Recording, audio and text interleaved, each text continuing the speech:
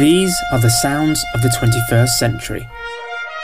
Continuing BBC Radio 2 and Trevor Dann's company's production from 2001 onwards. Climb on board this new audio time machine and hear the news, the music, the people, the films and the TV shows as they were heard at the time. No analysis, no hindsight, just the sounds.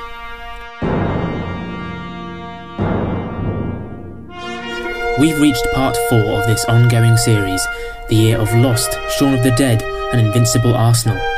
It's a vintage sporting year for Greece at Euro 2004 and the Summer Olympics. The nation begins waking up to Chris Moyles, and the world is shocked by the Boxing Day tsunami and the tragedies of Beslan and Madrid. For the next hour, it's 2004.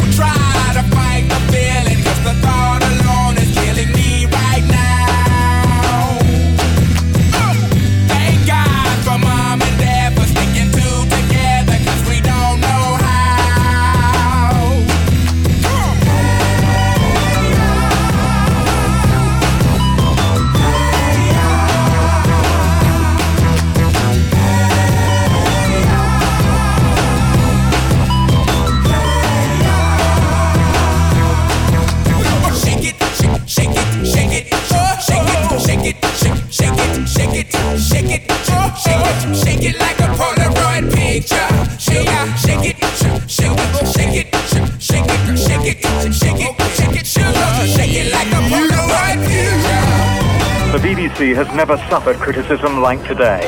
Lord Hutton attacked its editorial values, its management, and its journalism. In their worst fears, the managers inside here did not expect this, and today they were really in crisis. Among those arriving was the reporter Andrew Gilligan. His story had accused the government of including information in the Iraqi dossier, knowing it was probably wrong. Lord Hutton said that this central charge was unfounded. I'm satisfied that Dr. Kelly did not say to Mr. Gilligan that the government probably knew or suspected that the 45 minutes claim was wrong before that claim was asserted in the dossier. Over the summer, the BBC had robustly defended the Gilligan story, but Lord Hutton said there had been no proper editorial control. In the club with my homies, trying to get a little VI, keep it down on the low key. She know how it feels. I saw the shorty, she was checking up for me. From the game, she was spitting in my ear. You would think that she knew me. Decided to cheat. Conversation got heavy. She had me feeling like she's ready to blow. Watch out! She's saying, come get me. So I got up and followed her to the floor. She said, baby, let's go. When I told her, I said,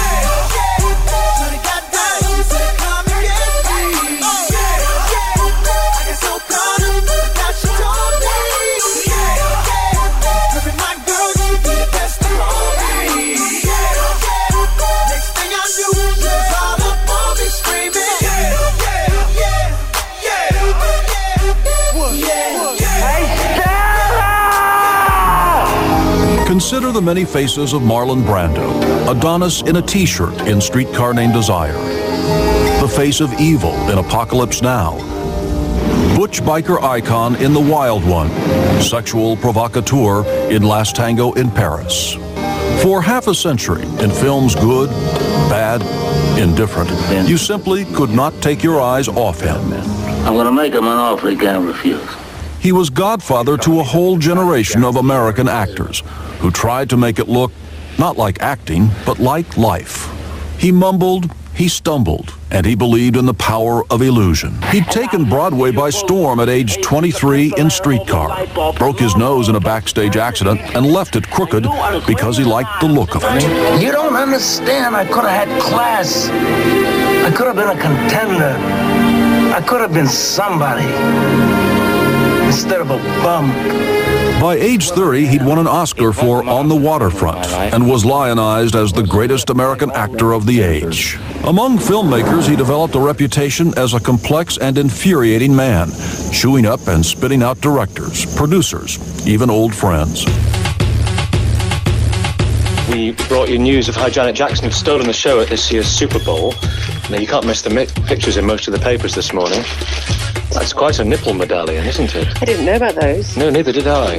During halftime, she performed a raunchy duet with Justin Timberlake, which culminated in him ripping her top and revealing her breast to millions of viewers around the world. Five Live's commentator at the game, Jonathan Pierce, couldn't quite believe it. They danced together in smouldering fashion, and as they were coming off to the edge of the stage, the music ends, and all of a sudden something happened. I don't know whether my eyes have seen me, but from up here, and someone else has said to it, it looks as if Justin Timberlake may have tried to remove an article of Janet Jackson's clothing. I don't know whether he did, but that's what it looked like from up here. All of a sudden, she was shrouded by big muscular guys, and it went into sort of shadow, and we couldn't see anymore. The US network CBS had to apologise. Justin Timberlake released a statement saying it wasn't intentional, but news has emerged overnight from LA that there's more to it than meets the eye, if that's the right expression. Now, Peter, we're just looking at a picture of this nipple medallion. Now, she was dressed for the occasion, because you wouldn't wear a nipple medallion if you didn't think it was going to drop out, would you? Well, I wouldn't know, precisely. My milkshake brings all the boys to the yard, and they're like, it's better than yours, damn right. It's better than yours, I could teach you, but I have to charge. My milkshake brings all the boys to the yard, and they're like, it's better than yours, damn right.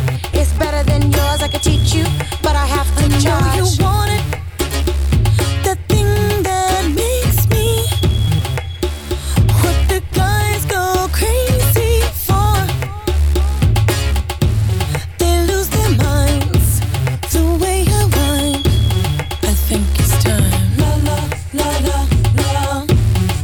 warm it up. La la la la la, the boys are waiting. La la la la la, warm it up. La la la la la, the boys are waiting. My milkshake brings all the boys to the yard, and they're like, it's better than yours, damn right. It's better than yours, I could teach you, but I have to charge. My milkshake brings all the boys to the yard, and they're like, it's better than yours, damn right. It's better than yours, I could teach you, but I have to charge. Just after 11 o'clock, Harold Shipman's body leaves Wakefield Prison near Leeds. It was here in the early hours of the morning that Britain's worst mass murderer apparently took his own life, hanging himself with bedsheets from the window bars of his cell. He may have been its most infamous inmate, but he was treated as a normal prisoner on an ordinary wing, like the other Category A prisoners. He was locked up at 8 o'clock last night and should have been checked every hour. But at 6:20 this morning, he was found hanged. Efforts were made to resuscitate him, but he was declared dead at 8:10 this morning. I was expecting you in my office 20 minutes ago. Really? Well, that's odd, because I had no intention of being in your office 20 minutes ago. You think we have nothing to talk about? No, just can't think of anything I'd be interested in. I sign your paychecks. I have tenure. Are you going to grab my cane now? Stop me from leaving? That would be juvenile. I can still fire you if you're not doing your job. I'm here from 9 to 5. Your billings are practically non-existent. Rough year. You ignore requests for consults. I call back. Sometimes I miss the aisle. You're 6 years behind on your obligations to this clinic. I was right. This doesn't interest me. 6 years times 3 weeks. You owe me better than 4 months. It's 5 o'clock. I'm going home. Dr. House, the only reason why I don't fire you is because your reputation is still worth something to this hospital. Excellent. We have a point of agreement. You're not going to fire me. Your reputation won't last if you don't do your job. The clinic is part of your job. I want you to do your job. But as the philosopher Jagger once said, you can't always get what you want. In Madrid this morning, more than 190 people were killed and more than 1,400 injured when 10 separate bombs ripped through commuter trains and railway platforms during rush hour. The Spanish Prime Minister called it simply mass murder. Who was responsible? It could be Spanish terrorists, it could be Islamic terrorists, it could be both. The blast that ripped through Madrid's early morning commuter train sent blood and metal flying. Ambulances rushed more than 1,000 wounded to city hospitals, and the government set up centers for people to identify the bodies of missing loved ones. This young woman says she was just behind one of the cars when it exploded. Everyone started running and they were covered in blood, she says. It was horrendous. Dazed survivors wandered along the tracks, and police rushed to a scene of horror with trains torn to pieces and parts of human bodies in crushed train cars. The timing, when most people were on their way into work, appeared designed to cause the maximum number of civilian casualties. All the explosives went off in backpacks on the same commuter line into Madrid. Within hours of this morning's explosion, Spain's newspapers were on the streets with special editions.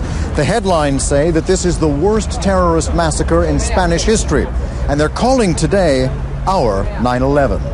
8 million people in Spain took to the streets yesterday, but millions more in Britain, across the world, were with them in spirit and solidarity.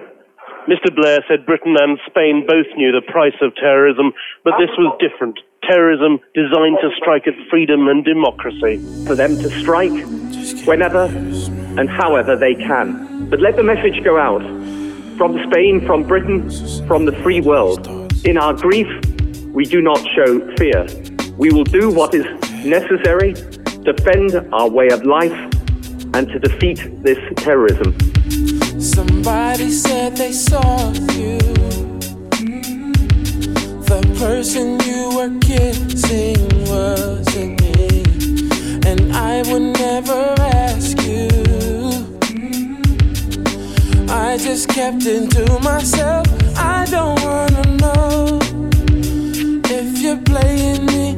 Keep it on the low, 'cause my heart can't take it anymore. And if you're creeping, please don't let it show. Oh baby, I don't wanna know. Touchdown. The war against terrorism has taken Tony Blair to some pretty strange places, but nowhere perhaps as strange as Tripoli, the drab and weary-looking capital of a country seen until recently as the hub of world subversion and terrorism.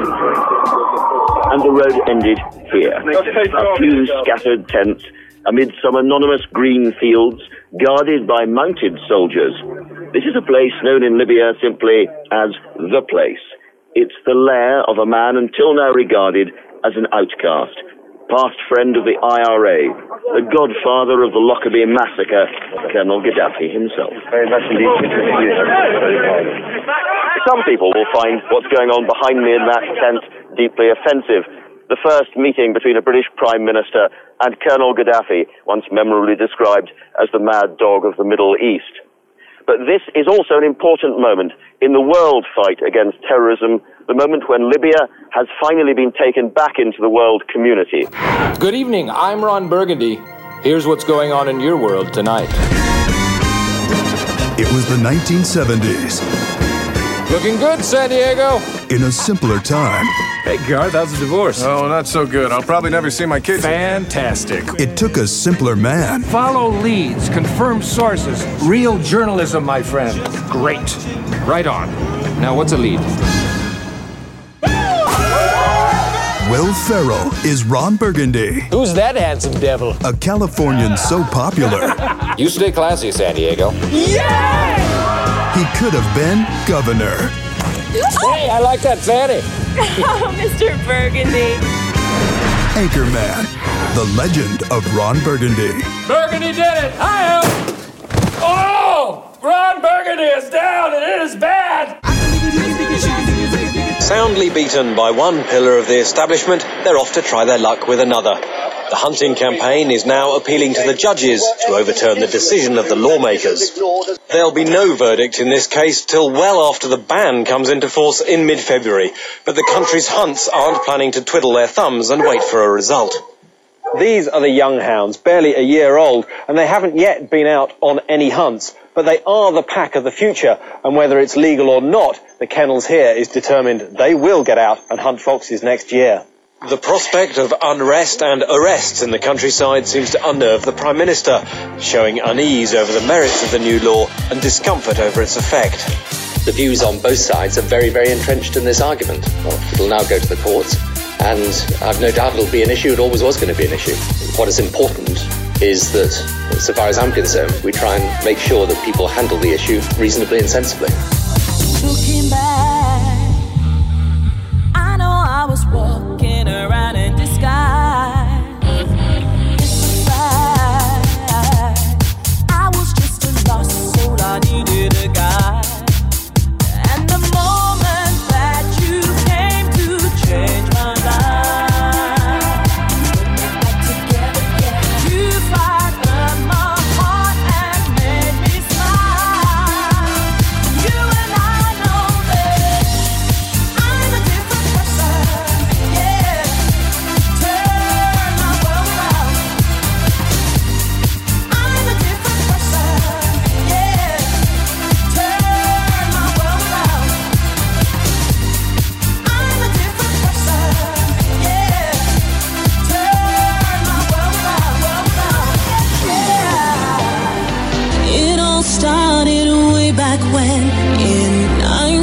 1967, a DJ called Tony Blackburn came on the air and said... And good morning, everyone. Welcome to the exciting news hour of Radio 1.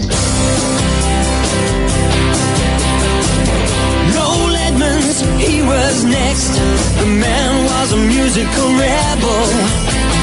Did he play the Beatles? Did he play the Stones?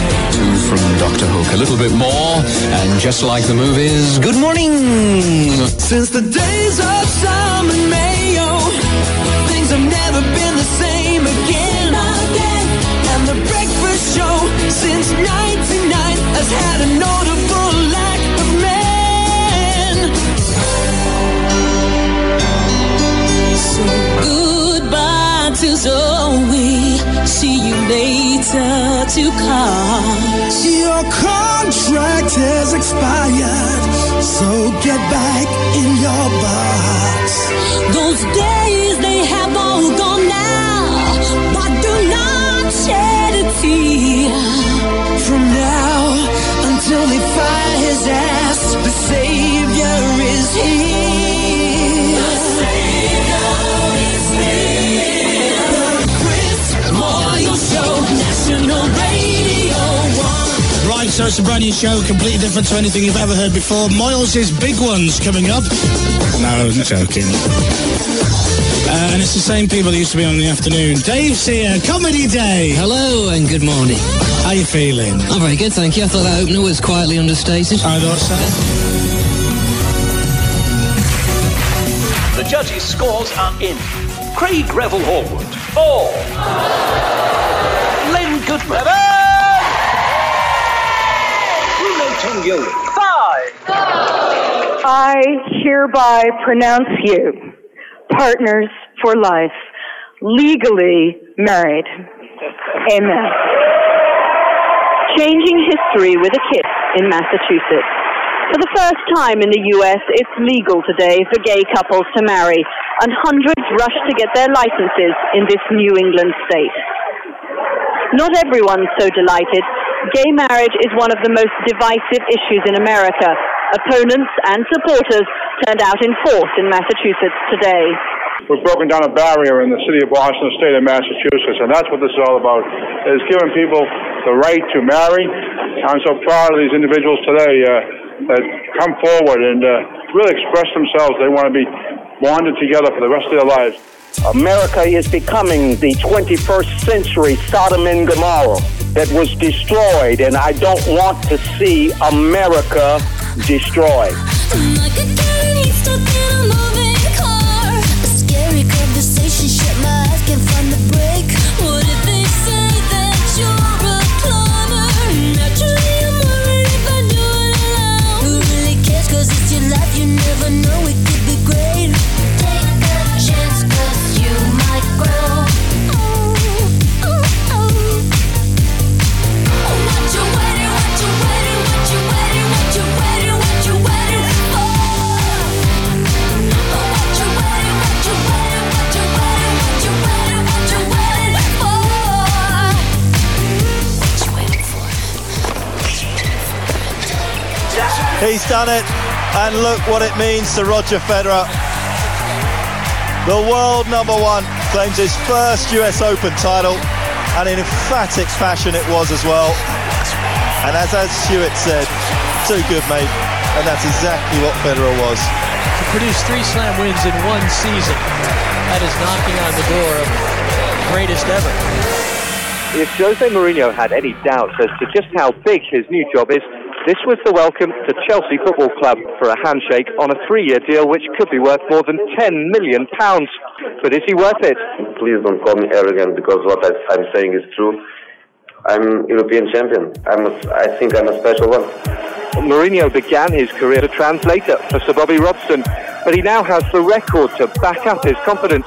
He took Porto to the UEFA Cup and Portuguese Championship last year, then the Champions League trophy last week.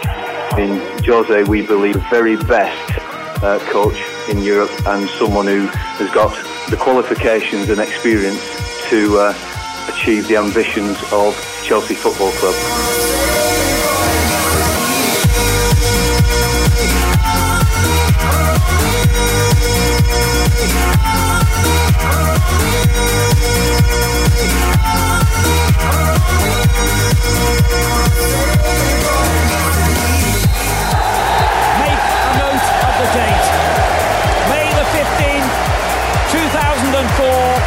History has been made.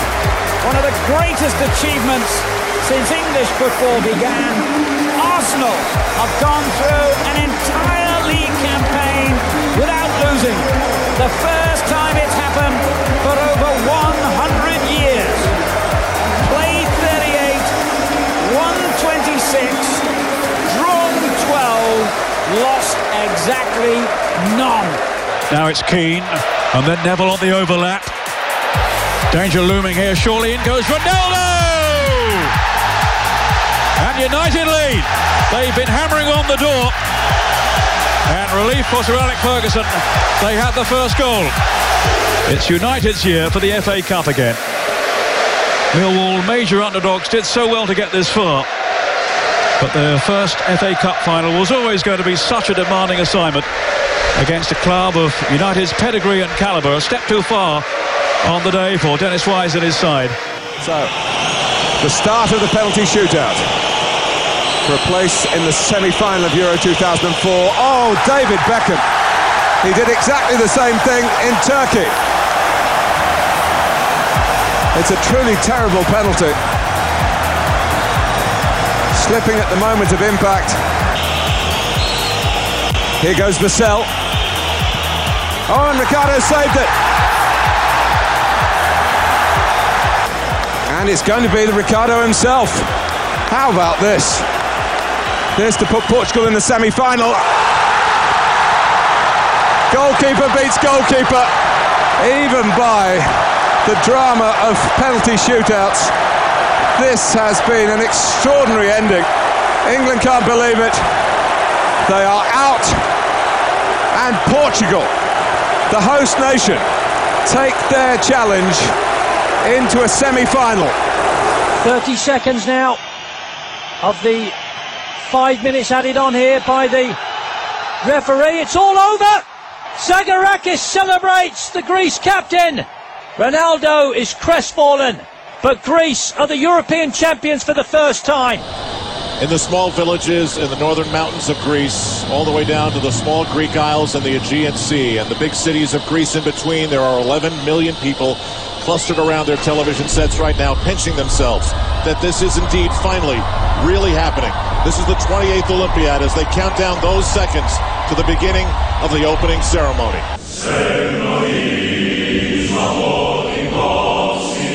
Kelly Holmes attacking on the outside. What has Matola got left? Has Andrianova got anything? What about Miles Clark? Kelly Holmes fighting for the gold medal with her training partner Maria Matola. Kelly Holmes bringing it home for Britain. Can she get there? Come on, Kelly. One more go. Come on, Kelly Holmes. It's goal. Kelly's won the goal for Great Britain. What a race. What a performance. You won it, Kelly. You won it. Here comes Kelly Holmes. There's a lot of pushing and shoving there. Tomashova didn't seem to have much, but she's going to go with Kelly. Kelly coming on the outside, looks so easy. Has she got enough in the home straight? Hayetska tries to move out, but Kelly looking round to see where the danger is. There doesn't appear to be too much. Now she's got to push on. Now she's got to kick for home. Kelly Holmes going for 2 gold medals. It's going to be her historic second goal. Kelly Holmes for Great Britain wins the 1500-metre title. What a performance. 3:57.91, a personal best to boot. You are the double Olympic champion, Kelly Holmes.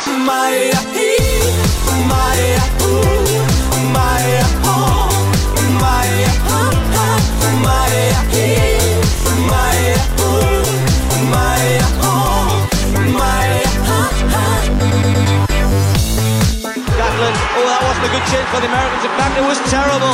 Kobe Miller with a baton now. Marlon Devlin is trying to get Great Britain into this. Nigeria in the lead as they go into the last straight.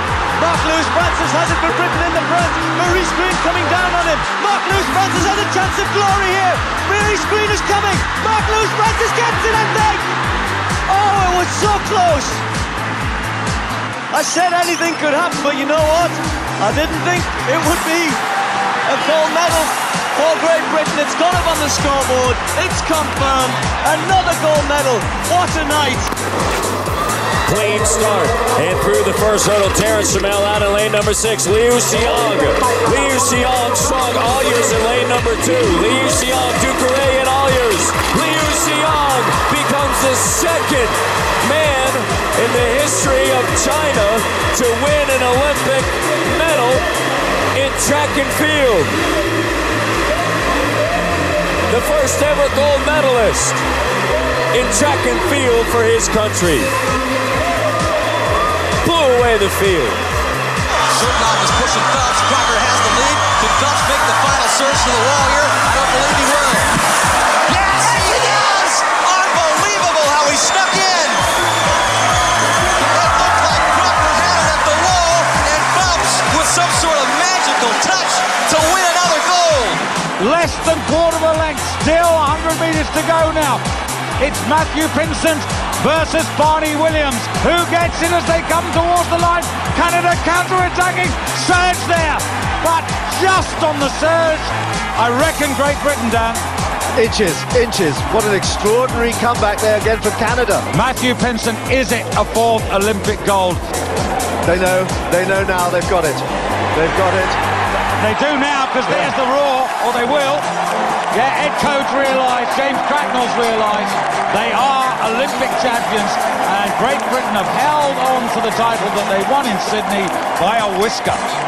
Vrei să pleci, dar numai ei, numai ei, numai ei, chipul tău și dragostea din tei, mi-amintesc de ochii tăi.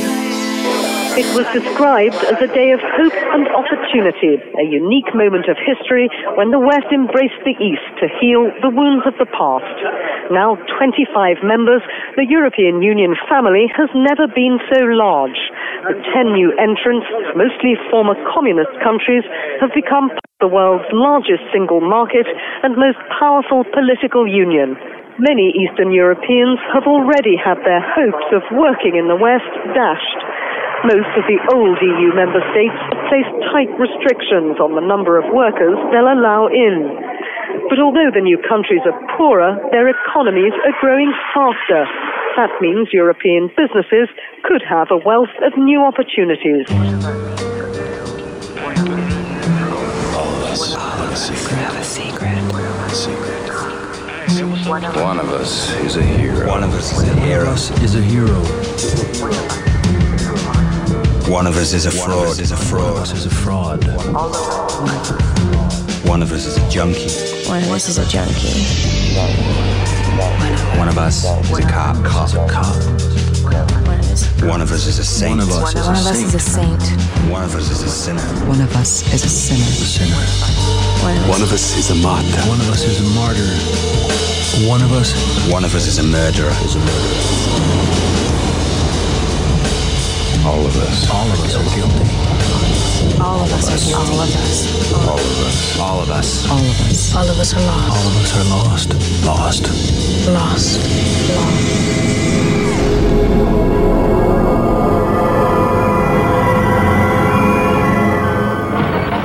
As Superman, he could bend steel with his bare hands. As Christopher Reeve, he died, age 52, from a heart attack during treatment for an infection related to his paralysis. Say hello to Clark Kent. 26 years ago, he dazzled moviegoers as mild-mannered Clark Kent transformed, who fights the never-ending battle for truth, justice, and the American way. 17 years later, May 1995, at an equestrian show in Virginia, he broke America's heart when his horse balked, throwing Reeve and breaking his neck. The man with everything, the avid skier, diver, and pilot, left quadriplegic, able to move only his head. Giving up is unacceptable. Slowly, the comic book hero became a super crusader, a one-man publicity and lobbying machine for spinal cord research. Who are we if we don't use our best efforts and best available technology to do something? Christopher Reeve, who became a real Superman when he could no longer fly.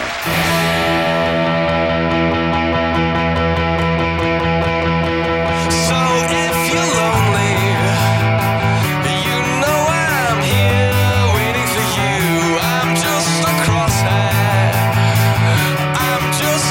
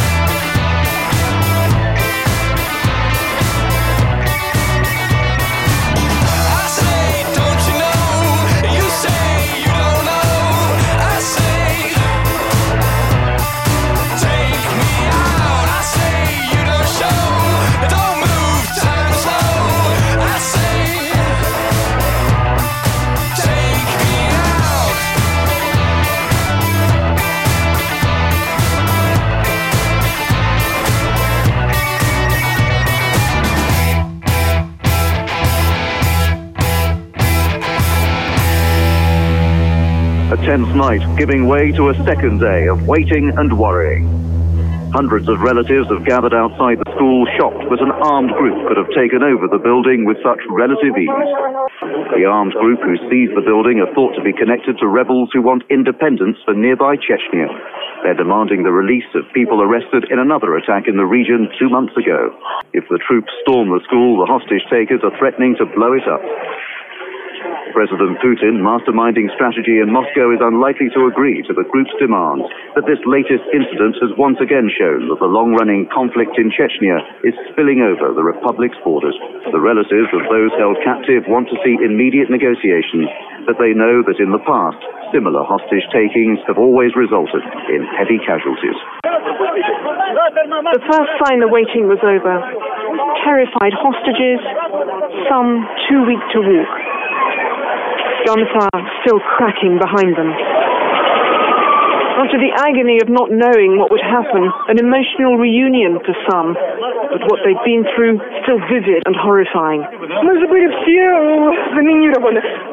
They placed mines all around us, 4 or 5 lines of bombs, and all the time they had their feet on the detonators. They said, if anything happens, we'll blow everything up. In the chaos and panic, still no clear picture of what exactly happened. It was explosions that prompted some to make a run for it. When the first bomb went off, some children realized what was happening and ran out. Then came the second explosion and the roof began to collapse. Quite a lot of us got out, but of course many were killed too. I saw bodies terribly mutilated. The agonizing wait for news of the children caught up in the siege. Parents scanned photos pinned on hospital walls, desperately hoping to find their sons and daughters. A day after the bloodshed began, there are still no comprehensive lists of the casualties and survivors. At least 250 are already known to have died, but there were more than 1,000 people in the school, and the death toll could rise much further. These are the survivors of Beslan. Hospitals for miles around are overflowing with the wounded. Russian investigators are sifting through the debris. They're trying to work out how the hostage takers had so many weapons and explosives, whether they'd planned well in advance and hidden them in the school. And they're still recovering the dead too. More than 300 lives were lost. No sleep until I'm done with finding the answer. Won't stop before I find a cure for this cancer. Sometimes I feel like going down and so disconnected. Somehow I know that I'm haunted to be wanted. I've been watching, I've been waiting in the shadows for my time. I've been searching, I've been living for tomorrows all my life. Stop the torture! Outside Donald Rumsfeld's house in Washington, a small vocal protest. Anti-war demonstrators showing their anger at the abuse of Iraqi prisoners. But the target of their complaints is looking more at home in Baghdad. Donald Rumsfeld, here to boost morale and shore up his own position politically. Visiting Abu Ghraib jail, he accepted the abuse pictures had sullied the reputation of American troops. But all sides of the Bush administration are now promising justice and rallying behind the Defense Secretary. President Bush was the speaker today at the annual service to remember American police officers killed in the line of duty. The rule of law has been very much on the president's mind in recent days. The need to convince America's allies that this nation abides by the highest standards. We are determined to expose and punish the abuse of Iraqi detainees. Charges have been filed against 7 soldiers, and the first trial is set to begin next week. My administration and our military are determined that such abuses never happen again. He was an editor who was prepared to take risks, and this morning, as the pressure on him mounted, Piers Morgan was still sounding defiant. Did he under pressure at all? Not at all. All I say is we published the truth. The problem for Piers Morgan was that the pictures he'd published in the Daily Mirror were not true, At best, they were staged reconstructions of incidents which were alleged to have happened. At worst, they were out-and-out fakes. But at the headquarters of the unit involved, the Queen's Lancashire Regiment, officers were expressing outrage over pictures which they said they had now proved to be fakes. These photographs have been a recruiting poster for Al-Qaeda and every other terrorist organization. It has made the lives of our armed forces in Iraq that much more difficult and that much more dangerous. The potency of the images has indeed been demonstrated on the ground in Iraq. This was a Muslim cleric in Basra a few days ago, using the photos to justify a demand that British soldiers should be kidnapped. After the appalling reality of what the Americans have been doing to their prisoners, the mirror pictures threaten to compromise the work of every British soldier. So, just before 6:30, from the headquarters of the Daily Mirror at Canary Wharf, came a statement. The Daily Mirror apologises unreservedly for publishing the pictures and deeply regrets the reputational damage done to the Queen's Lancashire Regiment and the army in Iraq. It would be inappropriate, it went on, for Piers Morgan to continue in his role as editor of the Daily Mirror, and he will therefore be stepping down with immediate effect. According to one account, Mr. Morgan refused a demand to apologise for the photos, was sacked, and immediately escorted from the Mirror building. Lights go down, it's dark, the jungle is your head, can't rule your heart, a feeling so much stronger than I thought. Your eyes are wide and though your soul, it can't be bought, your mind can wander. Hello, hello, I'm at a place called Vertigo. It's everything I wish I didn't know, except you give me something I can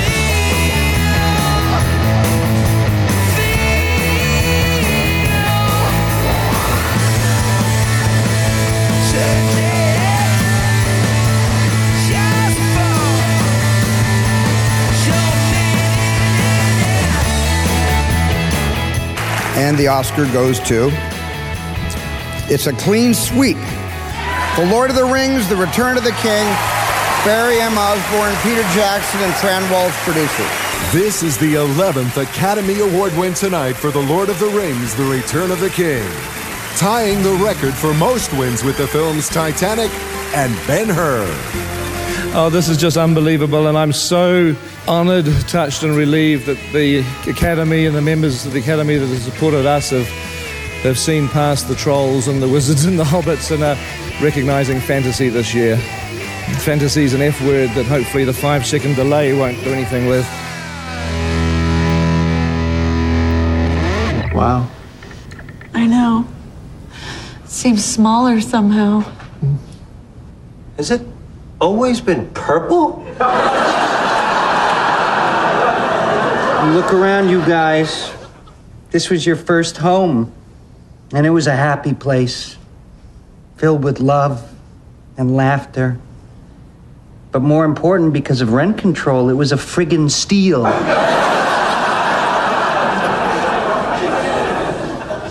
Hey, do you realize that at one time or another, we all lived in this apartment? Oh, yeah, that's true. I haven't. Wait a minute, what about that summer during college that you lived with Grandma and you tried to make it as a dancer?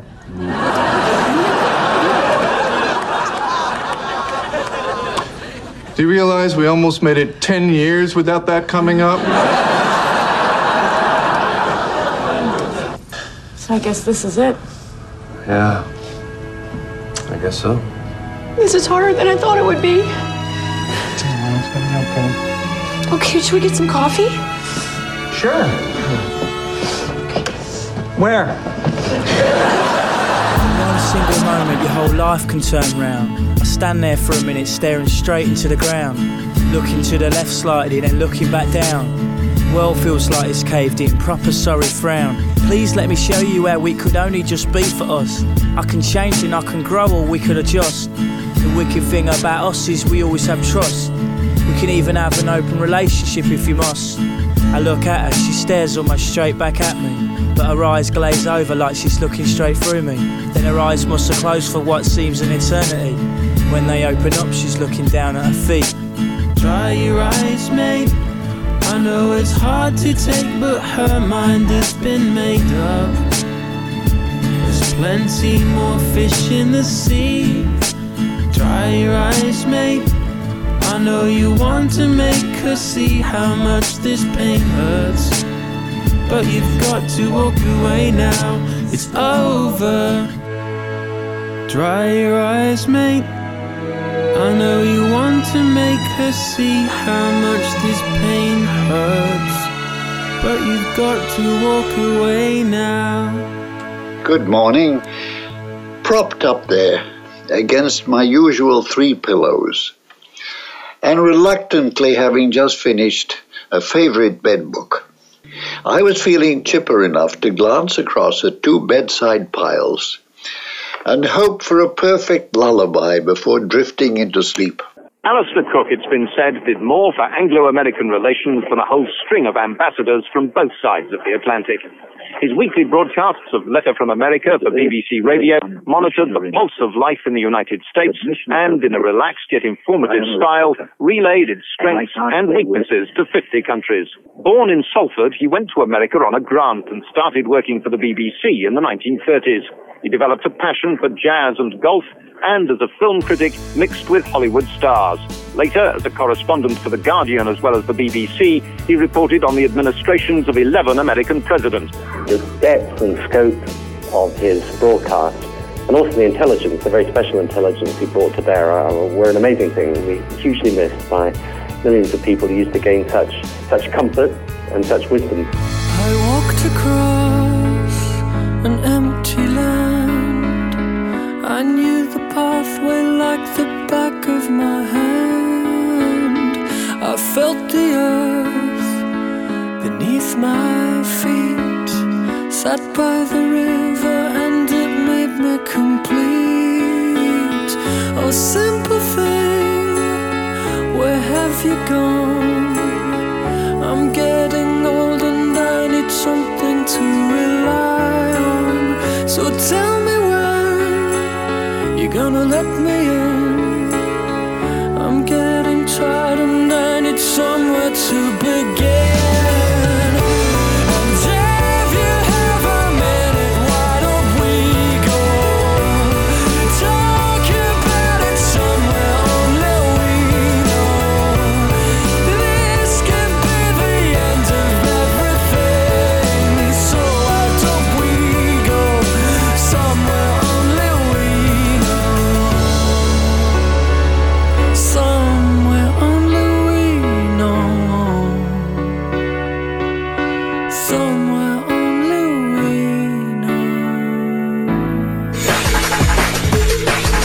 I'll be back in your midst at the beginning of November, refreshed, I hope, and with loads of your requests to play too.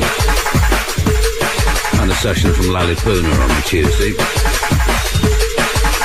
Thanks as always for listening, and coming up now, it's Anne Nightingale. At a time when pop music was becoming increasingly compartmentalised, both in the way that record companies were thinking and the way that radio stations were doing their programming, John Peel was a maverick. He broke down the barriers and you never knew what to expect. Over the years, he championed anything from the psychedelic bands of the 60s, the Faces, through to the Specials, Joy Division, the Fall, or more recently, the White Stripes or the Libertines. And then there was country music or English folk music, and indeed black styles, reggae and African music from the Congo or Zimbabwe, long before the term world music had been invented.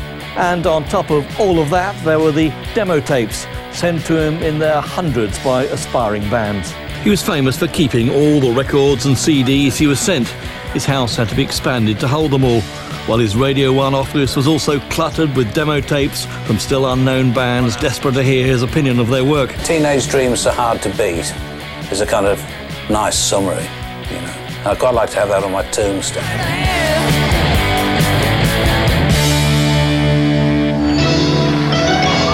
The 30-something founders of Google had good reason to cheer today. On their first day of trading as a public company, they raised $1.7 billion in cash and made the stock of Google as valuable as General Motors. Sergey Brin and Larry Page achieved that success despite cutting the professional investment community out of the process. Most of Wall Street wanted this offering to fail, loved that it was developing problems, and hoped that the stock price would crater or the offering would be postponed. The offering went off as scheduled, but the outcome was often in doubt. Google's decision to snub Wall Street investment bankers in favor of a complicated auction process soured big institutional buyers. And it was certainly risky to debut an internet company in a sinking market for technology stocks. Do you ever think that modern life is not for you? Do you do the same dead-end job every day? Is your love life dying on its feet? To a wonderful mum. Oh, have you ever felt that you're turning into the end of the world? A zombie. Maybe you're not alone. Pisshead. Although no one official is prepared to comment, religious groups are calling it Judgment Day. It is vital that you stay in your homes. Avoid all physical contact with the assailants. So, what's the plan? Bash him in the head, that seems to work out. Why have we got to go to Lizzie's? Because I love her. All right, gay. I'm coming!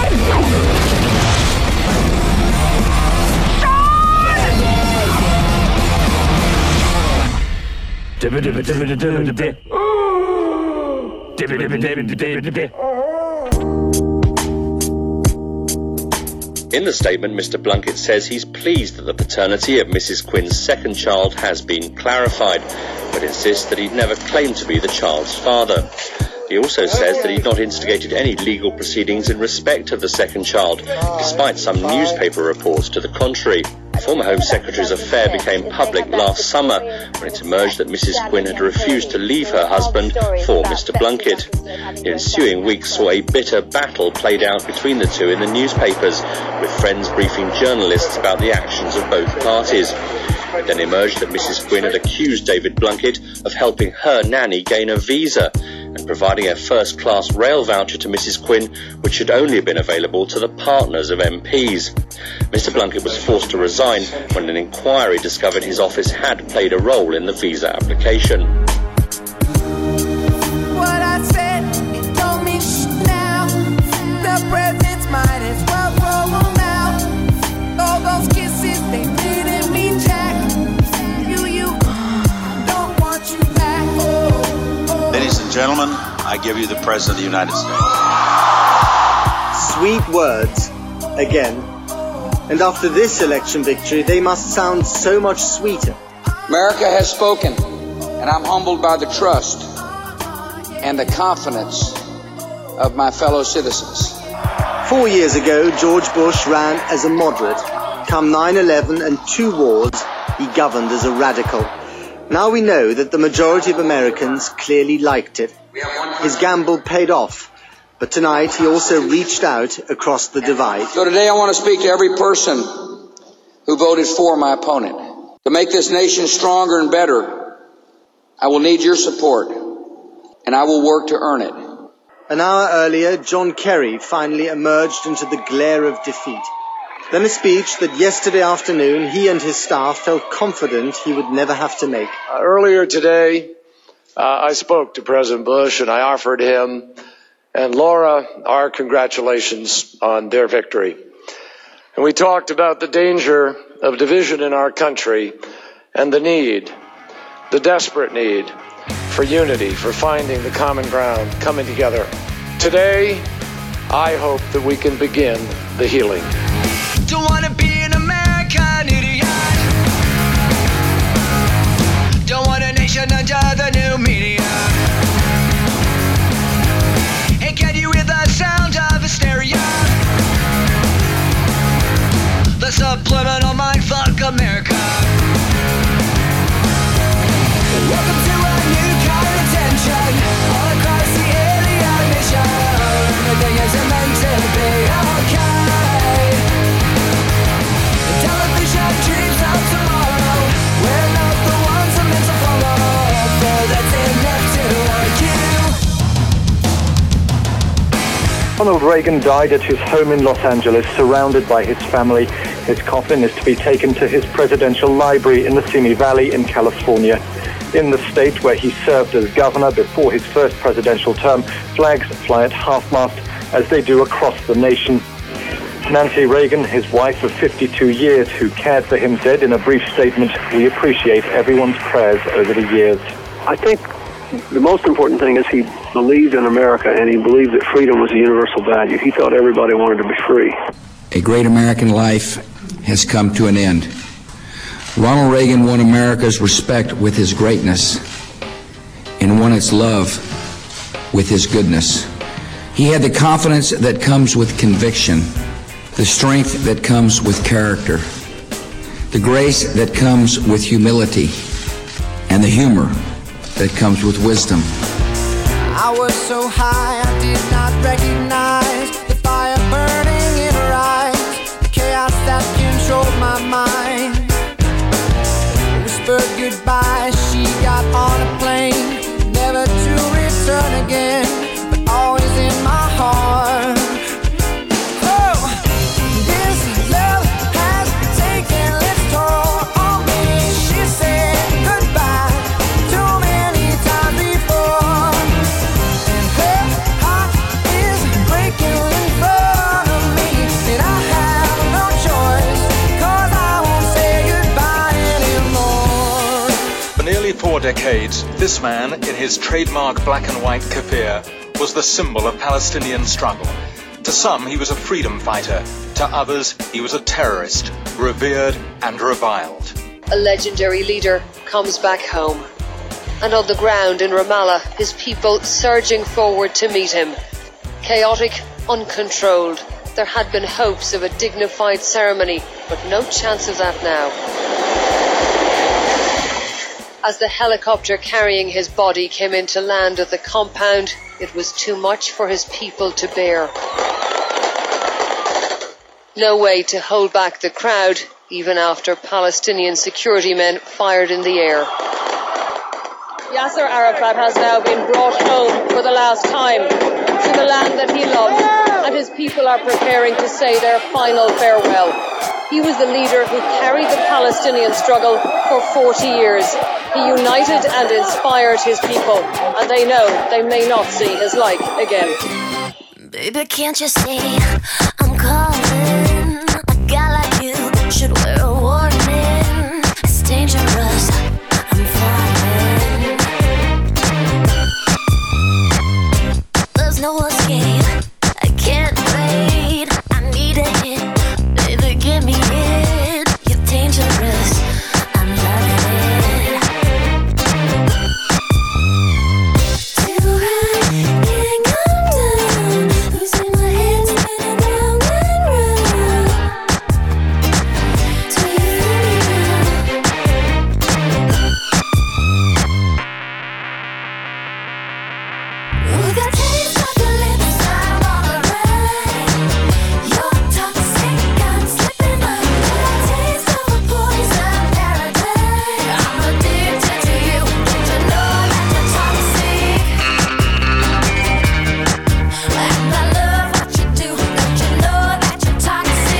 More than 11,000 people are now thought to have been killed in southern Asia after an undersea earthquake sent enormous waves rolling across the Indian Ocean. The quake measured 8.9 on the Richter scale, the biggest in the world for 40 years. Waves up to 10 meters high engulfed the coasts of many countries. The quake's epicenter was off the island of Sumatra in northwestern Indonesia, where more than 4,000 people are thought to have died. In Sri Lanka, officials say more than 3,000 people have been killed and more than 1 million affected. Tens of millions of tons of water, unthinkably powerful, are driven onto shores across the Indian Ocean. The waves started at speeds of as much as 500 miles an hour.